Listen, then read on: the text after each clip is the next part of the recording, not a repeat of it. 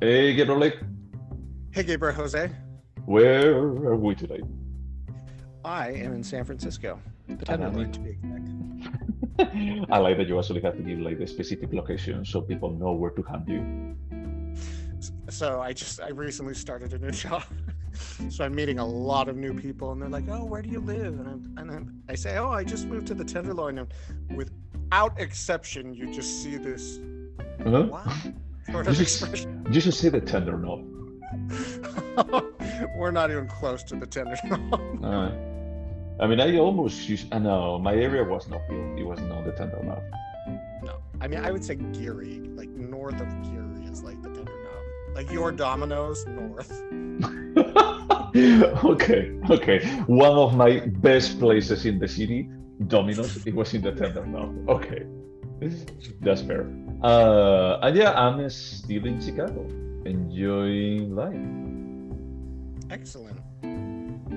Yeah, so today, what did we watch? So it's been 2 weeks since we've spoken because we were both traveling. This was my pick. I picked a movie called God's Creatures. Why did I pick it, you ask, Jose? No, I don't have to ask it because it stars the theater. The first three programs already told me why did you pick it, because it's an A24 film. I mean, after Everything Everywhere All at Once, I will watch anything A24 puts out. There is no way that the quality will drop. Okay, so why did you pick it? I picked this because it was playing at the theater closest to my house, and it has very good reviews, and I adore Emily Watson and Paul Mescal. The Paul Mescal is the son, Emily Watson, and it's gratefully. How do you say? It's wonderfully short. It's like right at 90 minutes, right? Yeah. It's I appreciated that. There is like someone actually edited the script for just like landing exactly at that time. And before we talk about whether or not we liked the film, what we liked about it or didn't like, finally an editor understood the size of a story and how much time we devote to it. That's fair. That's fair. It's like I don't think. Okay, we don't have to go like too much into detail. I understand like that part. So let me ask you something. Before you brought it up into the podcast as something that we should watch, had you already seen it? Or you had Yes. tickets? Oh, okay. No. I had seen it, and I asked you, would you be willing to watch this because I'm curious to hear your thoughts, and you said, let's do it for the podcast. So Okay, that's fair. I feel like I wouldn't know why you asked that question. I haven't said anything yet, dude. I haven't said anything yet. And before I say, let me just summarize a bit, because it's Yes. not like it's not really hard to summarize. I think that is like just a 3-sentence kind of movie. Yeah. You know, it's a small village in the coast of Ireland where a working family. I mean, the story follows like mostly the mother, that is Emily Watson, and she works in a fish produce fabric where they actually like cats. Village. So Yeah, the men they fish, fillet. process the fish. That's Yeah. And suddenly, by surprise, her son comes back that has been working for a very long time in Australia. I don't know if they mentioned like how many years, but it's something that is like they were not expecting him to come back. It was a bit more of by surprise. If I recall correctly, and it's been 3 weeks since I've seen this, all the time they specifically mention is that they hadn't heard from him in like 3 years. Yeah. So it's clear that they're like a bit disconnected. The son looks to have like a good relationship with the mother, not so much with the sister, a bit more neutral with the sister, but negative with the father. That's the only thing that we get. After a couple of days living there, he starts like his own oyster fancy business with oysters that the mother steals from the fabric. She basically steals to the fabric for that. Some days later, one of the girls that works with the mother, at least in the small village, makes police complain about being assaulted, and they start investigating the son. The rest of the story is a bit more about like how the mother wants to believe that the son is innocent, but the son becomes or starts behaving more and more as an asshole. The only important thing I think you left out is that she lies to a court and to the police, not about knowing whether or not the assault happened, but she said my son was home that night and she knew he was not home that night. Yeah, that is a bit stupid because he was in the bar and they could have asked anyone else in the bar and they would have to have lied too. Yeah, so, yeah, let's say that. Should I go into the ending or not? Nobody's gonna see this film. No. Basically, they live with the grandpa too. There is a moment that the mother feels some, how do you say, like kindness from the son because he's actually socializing with the grandpa that is senile already. But then when the grandpa dies, the son shows like a complete lack of respect for the situation, like trying to hook up with a girl and just like being like all around a jerk. The father tries to fight him, tries to get him, like straight, and they start fighting, and then the mother opens her eyes to my son is probably a rapist and he's a fucking asshole. So he goes to just face him on where they have like the oysters plant in the river. Well, in the ocean is basically at that point. And we have a very hilarious scene, I have to say, where Emily Watson just climbs back into the boat, and then we see like a resolution in 3 seconds. That's like the point that I feel is like someone edited the crap out of this script for just making like 90 minutes, because then we see like how the river just takes him away, and he dies. And the end. Yeah, I mean, she basically, whether or not the editing was good, she makes the decision to let her son die in the tides that are coming in, even though she could have hit him with the boat. Yep. And then I think she ultimately apologizes to the girl because she was friends with the girl who got raped. Yeah, she was like the boss. She was like basically the boss, and it looked like she had like a really good relationship with everyone, but because of she started like just missing some shifts, she gets fired from the company. The rapey, like young girl, but before leaving, she's like the only one that saw the mother stealing the oysters, and she insinuates, she drops the bomb of well, you stole those fancy oysters for your son. No, well, it's way more subtle. She says something about, oh, did you wonder where those missing traps went? Oh yeah. And the boss is like, what? There are missing traps? But there is no resolution to that. It's another editing that is like, okay, what is this? Is he going to get fired too? What is going on? And then I think that the closing scene is like the girl just driving away, but the girl doesn't have like real time. I actually saw it with my mother, and I leaned over and I said, every indie film needs a scene where somebody drives in real time. Or any TV show like 6 Feet Under. Shut up. Just saying. you may be biased by that scene. And Solaris. In real time, that's true. But that's opening. That's a mistake. It's a closing scene. It's not an opening scene. Honestly, I don't think that there is anything wrong. I'm going to be like making fun of some stuff that I found hilarious on the movie, unintentionally hilarious.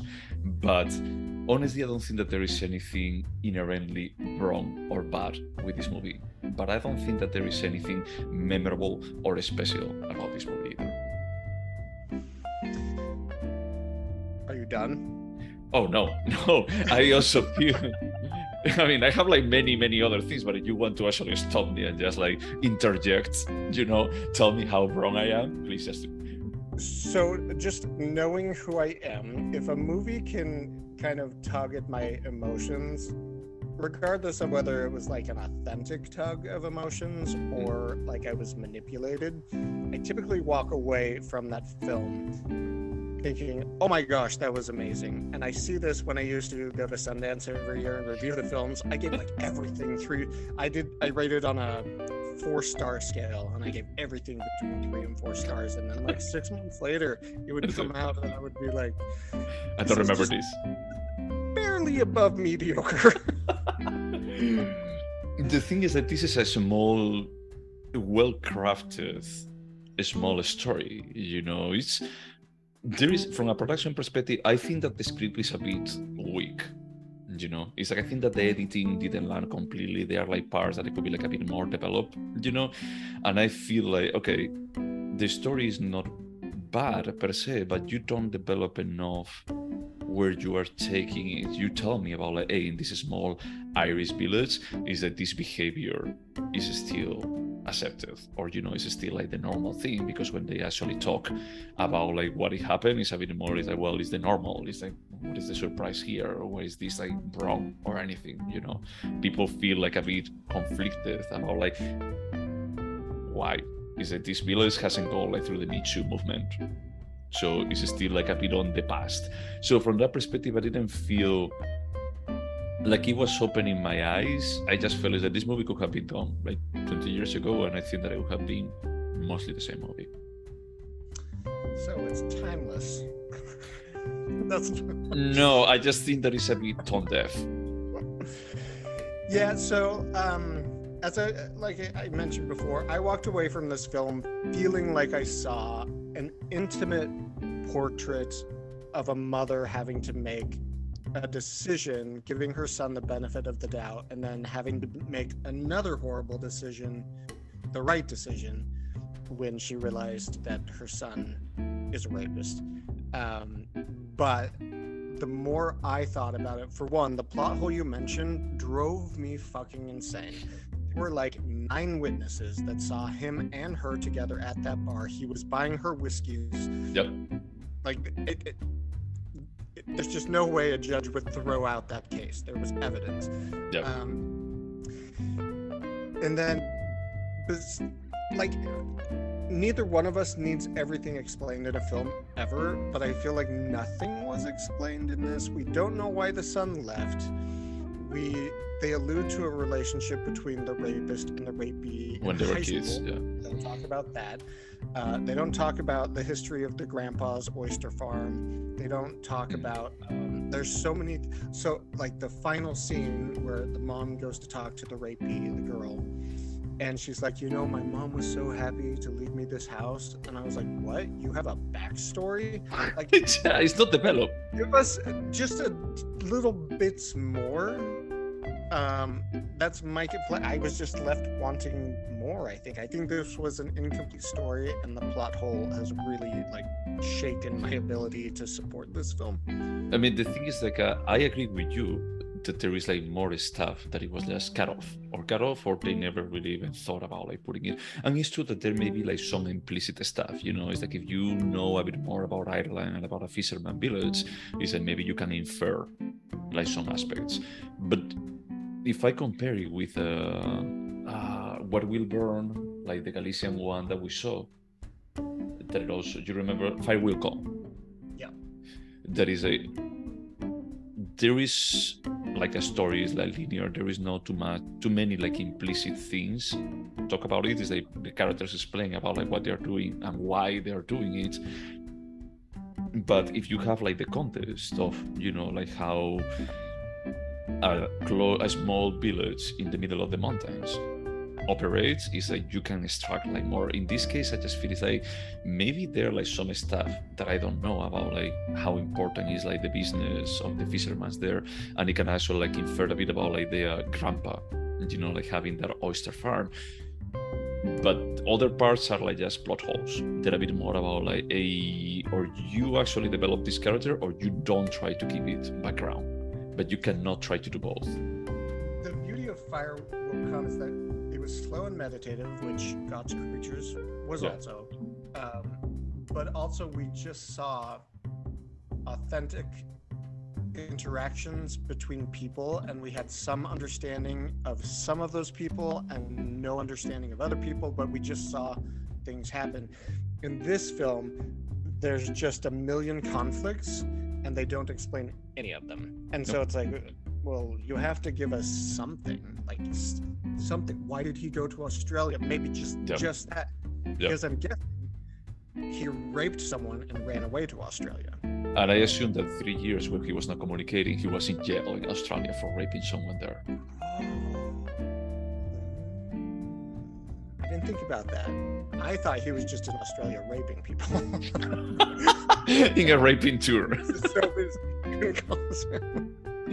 I honestly don't know, but the worst part of this is that, as you said, is that, hey, I would like to hear more. I wouldn't. I didn't care. Honestly, is that I usually connect.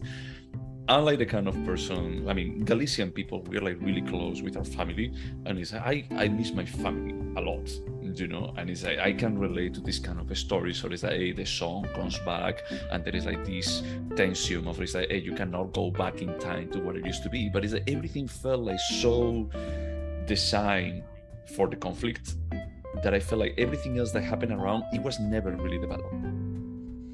For those that don't know, Jose's family still is in Spain. Still.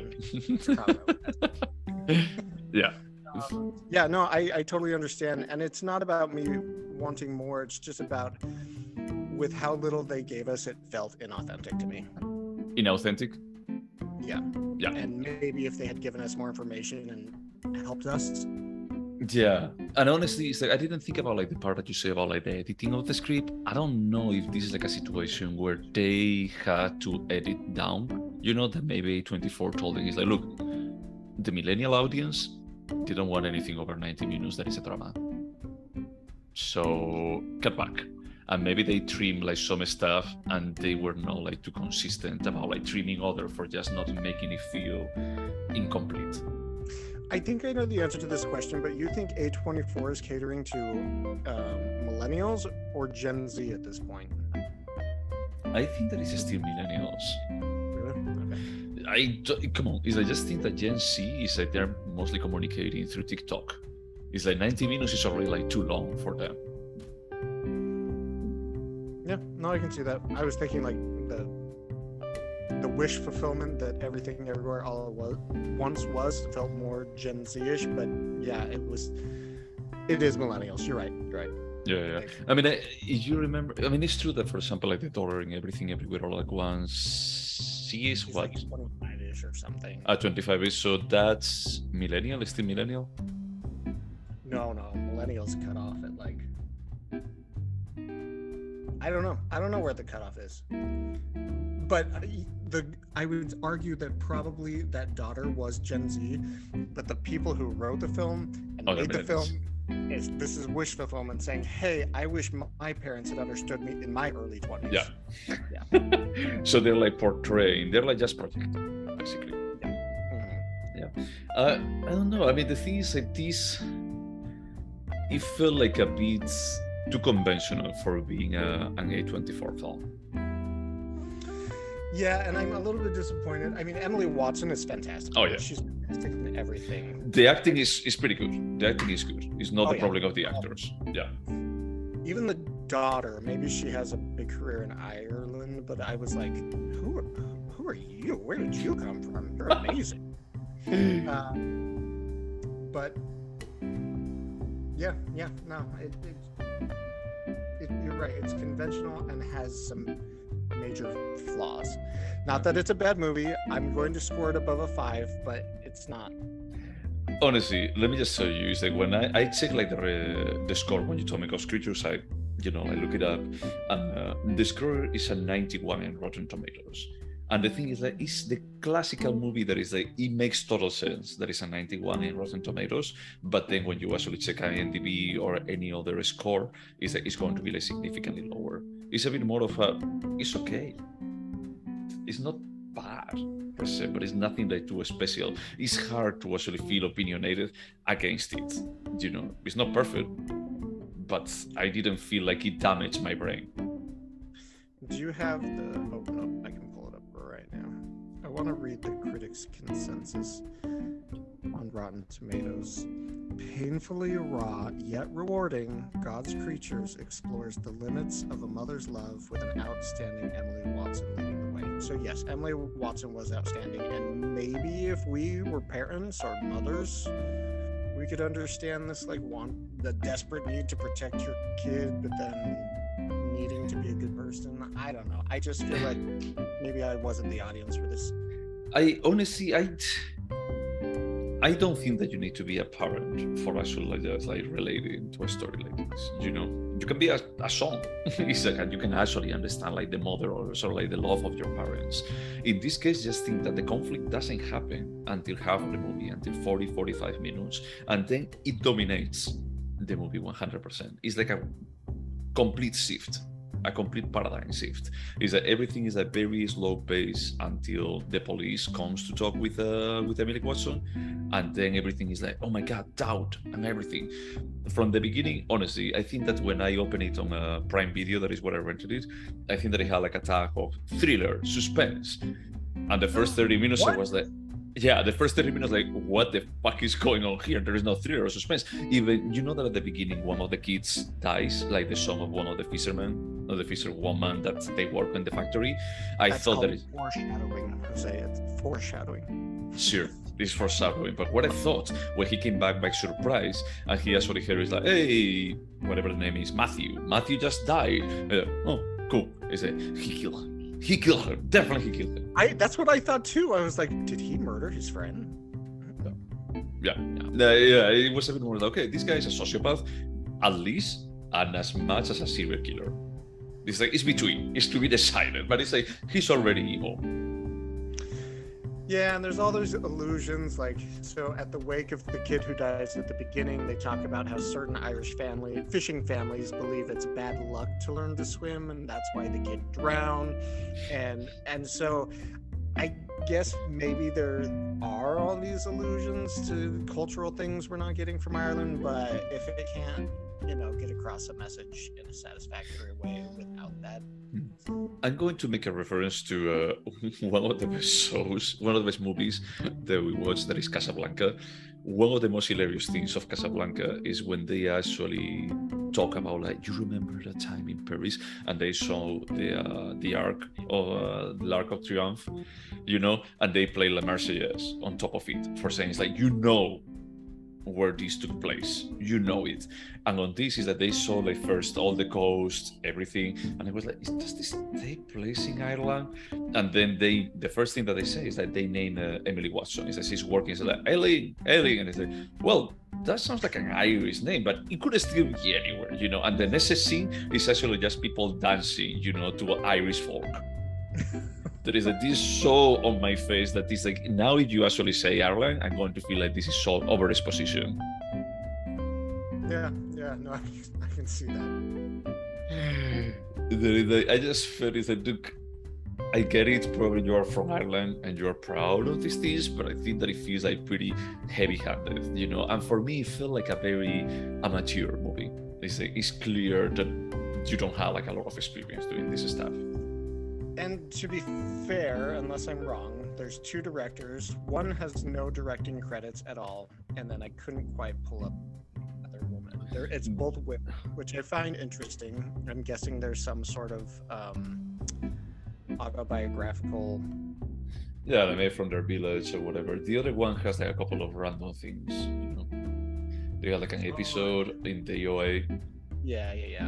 So. Yeah. One first time, and then I would also call the what was it, the AO?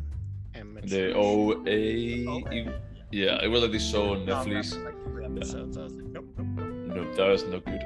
She also has like a movie not rated even, so no one probably really watched. Called The Feats, that it went to Sundance, but everything goes to Sundance. Everything goes to South by Southwest. Sundance has taste. Remind me, how long was the clapping ovation, the standing ovation that they did for 3,000 years of Longy? That was Cannes, not Sundance. Also, Sundance discovered Soderbergh, Tarantino, Fincher, so just up on Sundance. Okay. It's clear that someone here used to go to Sundance and respects it. Okay. Honestly, this was a movie. I was like really tired when I watched it on Monday, but I just felt like it's not about like how I feel today. It's about like this is not a memorable movie. Yep, I agree. And that's why I appreciate the perspective of having seen it 3 weeks ago. Now I could... Like, calm down. I wouldn't have asked you to watch it today versus 3 weeks ago. Honestly, I spent a while I was wondering. While I was watching it, wondering is that did he saw it before recommending it? Did he really? Like a bit like confused about like. No. Probably he actually heard about it. He likes Emily Watson. Emily Watson is great. You know, probably it's like just like, hey, let's see. Maybe this is good. Maybe this is bad, as we do like from time to time. But no, you actually knew. Okay. I knew. Could you watch it I again? didn't have perspective. The perspective that only time can give me. Okay. Or the New York Times review. But yeah, and I didn't read the New York Times review even to this day, so I don't know. Maybe it's a critic pick, or maybe not. Who knows? So let's go over the questions. Would you watch it again? You ultimately no. So my answer is also no. But let me just ask you: if you also like step into the room and your husband is watching it, would you say, I will come back later? I'd probably sit down next to him and pull up TikTok. I am a millennial. Of course. Okay. Yeah, I couldn't watch it again. I cannot picture any situation where actually this movie would be playing around me. Yeah, Not that's fair. I mean, no. it's not, there's no guilty pleasure about it. It's too slow the story is too slow to not take in all 90 minutes to get anything out of it. Yeah. And would you recommend it? Only you. Why do you hate me so much? No, but I did recommend it to one person maybe a week ago, so I guess the answer is yes, but it surprises me. Maybe I was just so confident that person would never see it that I was trying to say, I saw an Irish film. Oh yeah, you told me. I cannot picture any situation where I would recommend this. This is like the kind of movie that it has the potential for me to recommend to my parents, but I think that they would be bored. And it's not because it's like slow and meditative. It's just a boring story. It's just a boring story. It's like I just feel like I'm pretty sure that this has been done before, and it has been done better in other cases. No. Do you think that you would remember it? I mean, as you said in the plot synopsis, it's like a 3-sentence description. There's not much to forget. The mom lies, kills her son. A rape happened. The end. So you will remember it. Yes, I will remember this film. I won't remember it. You can ask me like in 2 weeks and I won't remember it. Right. But we can just leave, it's like I'm not even saying like in 6 months in the future. I'm saying like 2 weeks from now. I had to say that I love at the beginning of the movie. I don't know if it's the sister or the rapee. I think that is the sister, the one that actually says a quote that includes ghost creatures in the sentence that I actually just made me roll my eyes, literally. Like, okay. Did you ever watch Family Guy? Yeah. There was that little clip where Peter's watching a film and they're like, oh, they said the name of the movie. They said the name of the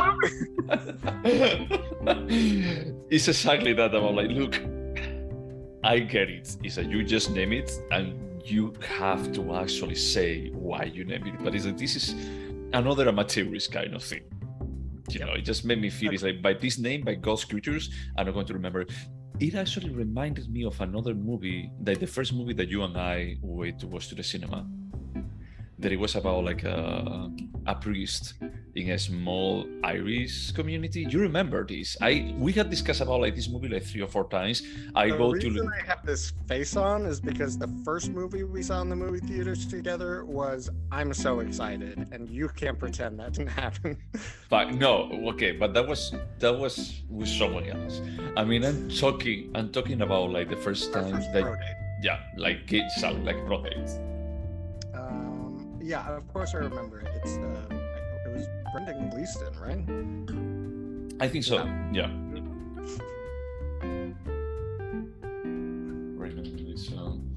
I need to remember is like this has been good. No, it's not the Banshee. It's Mr. Mercedes Calvary.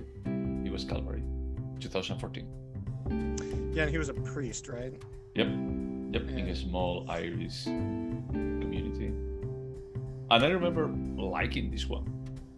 I don't remember like much of it, but it was a bit more of a touch of black comedy to it. Is it directed by the same guy who did In Bruges? I don't think so, but he actually has like a new movie. Like, two people have very similar Irish names, and I always confuse them. No. It's not the same director, but the funny thing is that the guy that did In Bruges, that it also works with Brendan Gleeson in other movies, I think. I mean, Brendan Gleeson was in Bruges, in Bruges. He sure was. Yeah, and he has a new movie. Martin McDonagh has a new movie that it actually takes place in a small community where the main character, that is like this guy that is in all of his movies, I don't remember right now. I actually saw the trailer for this last night in front of the new Colin Farrell. Kate Blanchett film Tar. Mhm. And I was like, oh shit, I've got to see that when I saw the trailer. I when I saw the trailer, I also felt it's like, yeah, Blake is going to walk towards this. Sure am. Yeah, you know that I'm not the biggest fan. I mean, I like Three Billboards outside of Davidson, Missouri. You have ruined Frances McDormand for me after that comment. Dude, that was pretty good. That was like pretty fucking It was super good. good, but now I can't unsee it. I texted Jose and I was like, hey, have you seen the new Ryan Murphy. Ryan Murphy series on Netflix about Jeffrey Dahmer? And you're like, the one where that the main actor's cosplay is Frances McDormand? I was like, no! And you didn't see it, but it's like I even showed it to my boyfriend, and he's not that familiar with Frances McDormand. He's like, oh yeah, he looks like the woman from Nomadland. He's like, yeah, there are other stuff that you can remember from, but you know, she won an Oscar for that. So you said that you will remember this. I won't. But do you think that there is anything artistic about it? I'm kind of scraping at the bottom of the barrel here, but certainly Emily Watson is a powerhouse. Her performance, I think all of the acting is solid. Yeah. Beyond that, I wouldn't call out the direction, the photography, the writing, nothing. So just the performances, yes. I'm a bit torn too, because I like the photography quite a bit, but it's cheating. You know, because there is nothing like too special. Is there not even like the angles or, you know, like the kind of if we would talk about other movies in the future that the photography is like way better than this, like way more iconic. In this one, I just had the feeling that if someone shows me a snapshot of this movie, I would recognize that it's from it. But I would say that that's pretty. It has to be Ireland, and Ireland is pretty. So I think that it's like it's a bit cheating, and Emily Watson does a good job, but the problem is that there is so much that you can do with a very mediocre script. So I'm going to be like changing my answer. I'm going to go with no. I don't think that there's anything artistic about it. That's against the rules. Is it a timeless piece? Yes, as you said, if this had been made 20 years ago, it'd be the same film. 20 years in the future, it's going to be the same film. Yeah, I mean, I just feel like we can do better stories about these nowadays. I feel like this particular timely or timeless piece is more about like, does this film matter at any point in time? And the answer is no. It will never matter. That's a really good way of putting it. I'm going to go with Jess from the perspective that this story, like, what is like the value behind about like the love of a mother and just being willing to risk herself for a son that is an ungrateful bastard? Is like, this is always going to be timeless. It can be done way better than this, but I mean, the topic is not bad per se. Agreed. Would you turn this into a TV show? Absolutely not. It would be like The Killing. Do you remember how boring The Killing was? Was that the one with Gillian Anderson? No, it's about, I think it takes place in Seattle, and it's about the girl gets murdered and it's just raining all the time, and the plot never moves forward for like 10 episodes. Everybody loved it. It was based on a Danish series, I think. Oh wow, with Joel Kinnaman. Oh well. I don't think that I watched this, but it sounds terrible. When they I actually, was so bored, and they did a second season. it looks like they didn't even a third one. Oh dear. Yeah. Did you watch actually Fargo, the TV show? I still have not, no. You should, because it's something that I thought that it's like there is no way of adapting this into a TV show, because or you don't make, nothing happens like for 7 episodes out of 8, because it's basically like what the movie is like everything is like very slow, some stuff happens, but you could condense it even more if you wanted. In the show is like just pretty well made, honestly, and that every season like changes the characters and everything. Some seasons are better than others, but it's like, what is this woman like? Kristen Stewart? The love of my life. Yeah, so she's on the 3rd season, I think that it is, and it's really, really good. That's where she met her husband, Jesse Plemons. Correct. Yeah. Let me just. Sorry, that was like I just. wonder if her wedding was anything like Melancholia.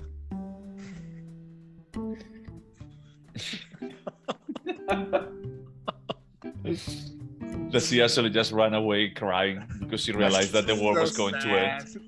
She's like, yeah, I don't want your wedding gift. I don't know. A part of me would want to rewatch that. I will watch Melancholia once a week, literally. It used to be like your phone wallpaper when I met you. What a pretentious dick I used to be, apparently. I apologize. I'm sorry. But I'm not imagining it. It used to be that.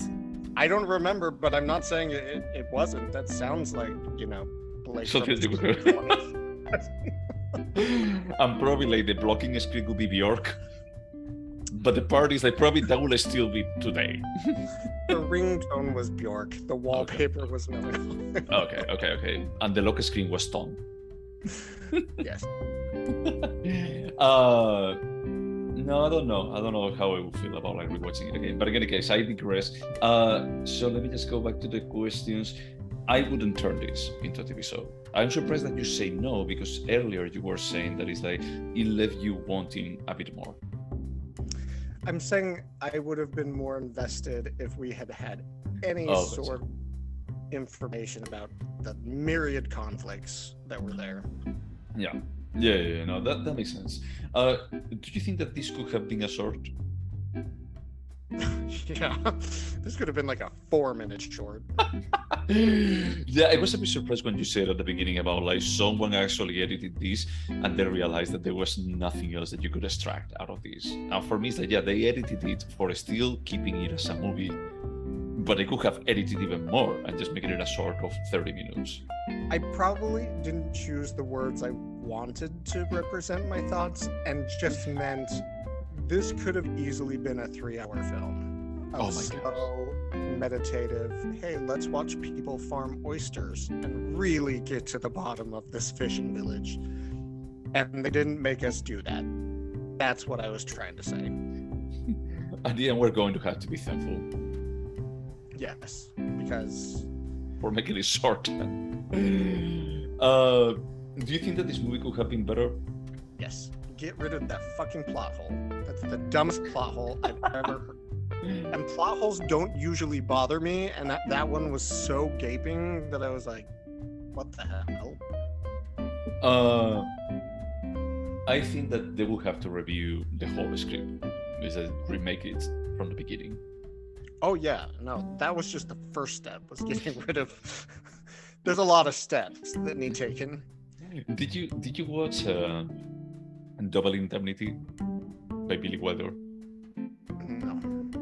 It's a noir movie, and if you look it up online, it has like a huge plot hole. There is like a scene where a door to an apartment, instead of opening inwards, it opened outwards.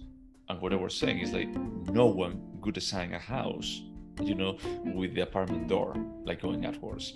But this is on purpose for just making the scene feel in a specific way. Oh, interesting. And they say that this is a plot hole. They said this is like completely suspension of disbelief for actually like just getting into the scene.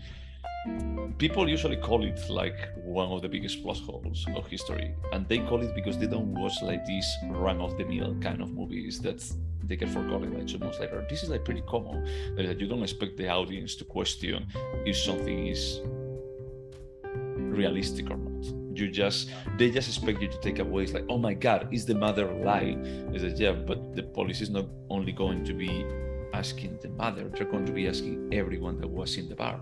They're going to go to the bartender, and probably they have cameras too. And he probably paid with a credit card or a debit card. I mean, yeah, there are so many things. And the thing is that they're going to be, so everyone in the bar is also going to be lying about they didn't see the mother either. Because what they were saying is like they didn't leave the house. That is a double lie. Is that she lied about like, I never was in the bar and the boy was with me at home. It really bothered me. Yeah, and it's just it's mediocre. That part is like completely mediocre about like, look, you don't have experience doing this, and the problem is that you didn't have people reviewing the script for telling you, dude, this doesn't fly. You have to just remake this thing. But yeah, oh well. So before the scoring, I think that the last time you asked me about the squid and the whale. Yeah, and you remembered a lot. I remember a bit. I don't think that Last time you asked me about the Matt Damon film Cold Water? That was before. It was Stillwater. Yeah, that was like the previous one. Yeah.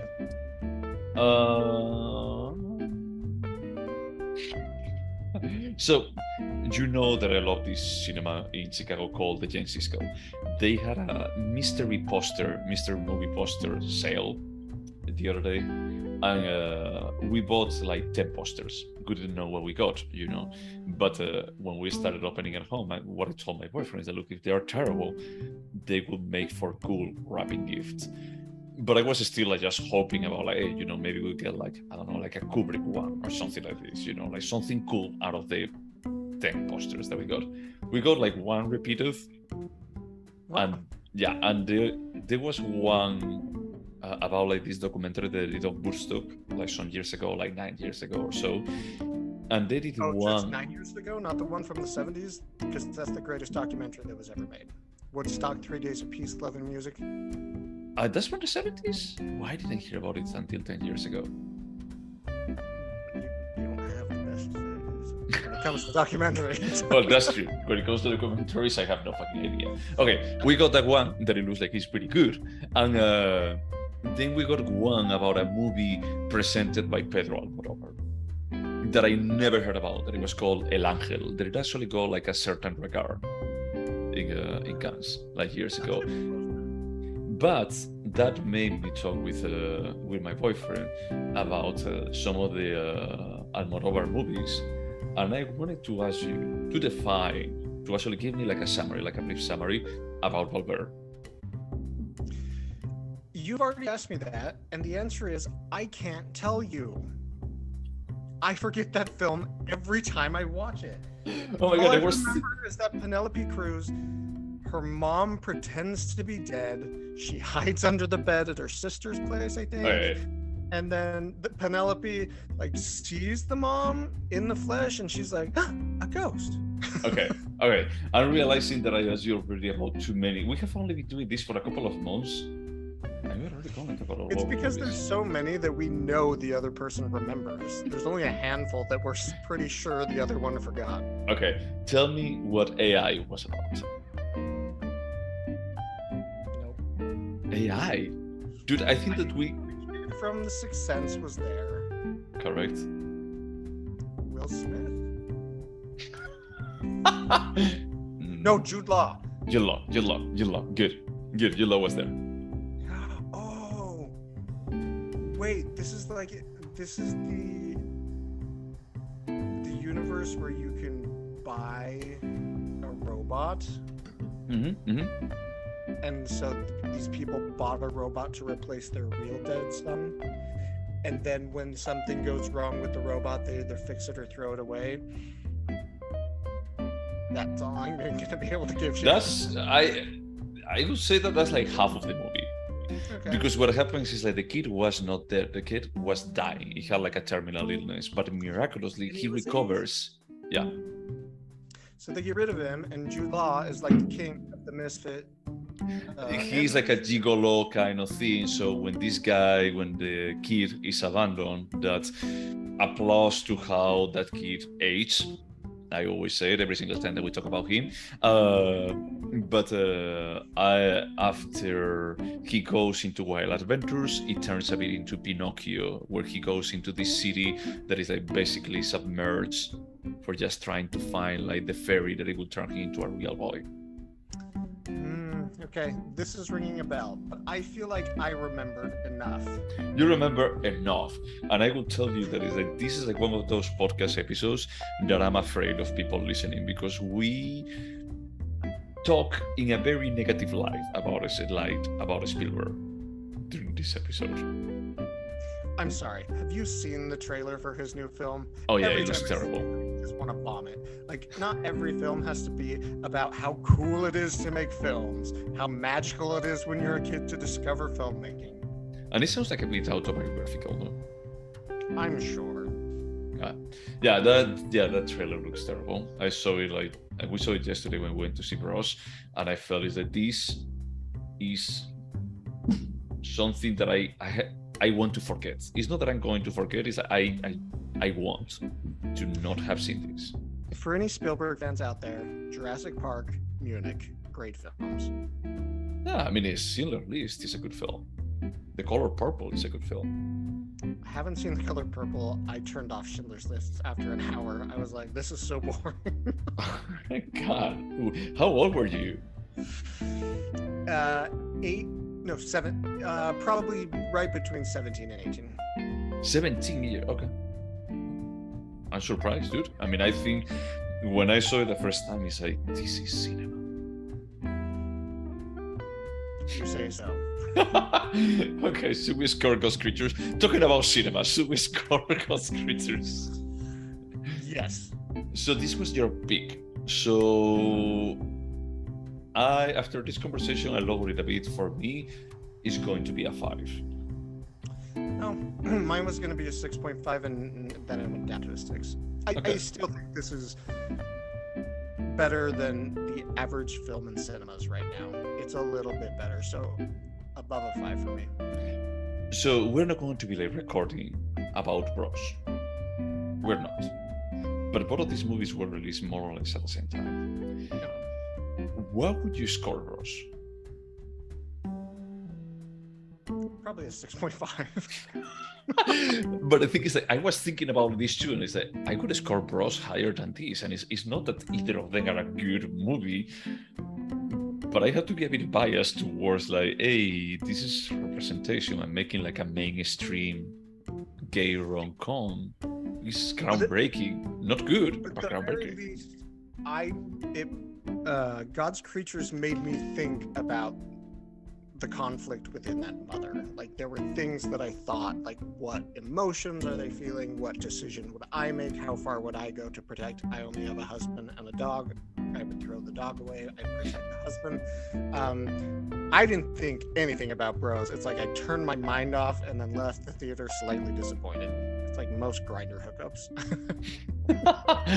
But then why would you score it higher? Because it was more entertaining. Ooh, No, I can't explain this. These scores are just ridiculous. They're not consistent. Let's not pretend. No, that's fine, because it's like when I watch on Monday God's Creatures, and on Tuesday I actually watch Bros, like back to back basically, and I actually couldn't stop thinking about like, oh, I don't like this either, but it's like overall I think that I'm going to be like remembering this movie way more than I'm going to be like remembering God's Creatures. One of them is lofty and aspirational, that is God's Creatures, and the other one is a bit more self-aware of what it truly is, but at the same time is groundbreaking from the perspective of who is behind the movie. But let me ask you this. How much of Showgirls do you remember versus Celine Dion's Boating? And that's my point. Just because you remember it doesn't mean it's a better film. Actually, if we go to that, we talk about Showgirls in the podcast. I give it a 3, and to Celine Dion Goes Boating, I give it a 3 too. So for you, that French masterpiece is the same. I don't think that anyone would define it as a masterpiece, dude. I don't think that anyone would define it as a masterpiece. That was an adventure. I think that it was interesting to watch it, but I would definitely watch Showgirls tomorrow again. I will never watch Celine Dion Goes Boating ever again. Ever. That was supposed to be like a 100 episode special that we scrapped at the end. That we were going to be like going boating. Okay, if we make it to 250, I will watch it. Okay, I'm going to add it to the list here. 250, Celine Dion Goes Boating. Okay, anything else to say about Ghost Creatures? Nope, I think we've probably spoken way longer than the film itself. No, I don't want to add anything else. Thank you. Of course. I rest my case. I think that we said everything that there is there to say about this. And as this was your pick for the next one, I wanted us to explore a bit more about like what is good photography. I don't know how this like popped in my mind a couple of weeks ago, but a movie that I watched at the beginning of the pandemic and it hasn't left my brain. And it's not like a movie that I feel like is scattered to me. It's In the Mood for Love, and I would love to rewatch this like with you and just like discuss it. It came up. I can't remember why, but we were discussing Wong Kar-wai. Yeah, when we're talking about Everything Everywhere All at Once. Oh, that's right. That's how it's given. Yeah. But let's just do this episode. Okay, next time. Yeah. And to everyone out there listening to us, thank you so much for putting up with us and our pretty random ramblings from time to time. And wash your hands.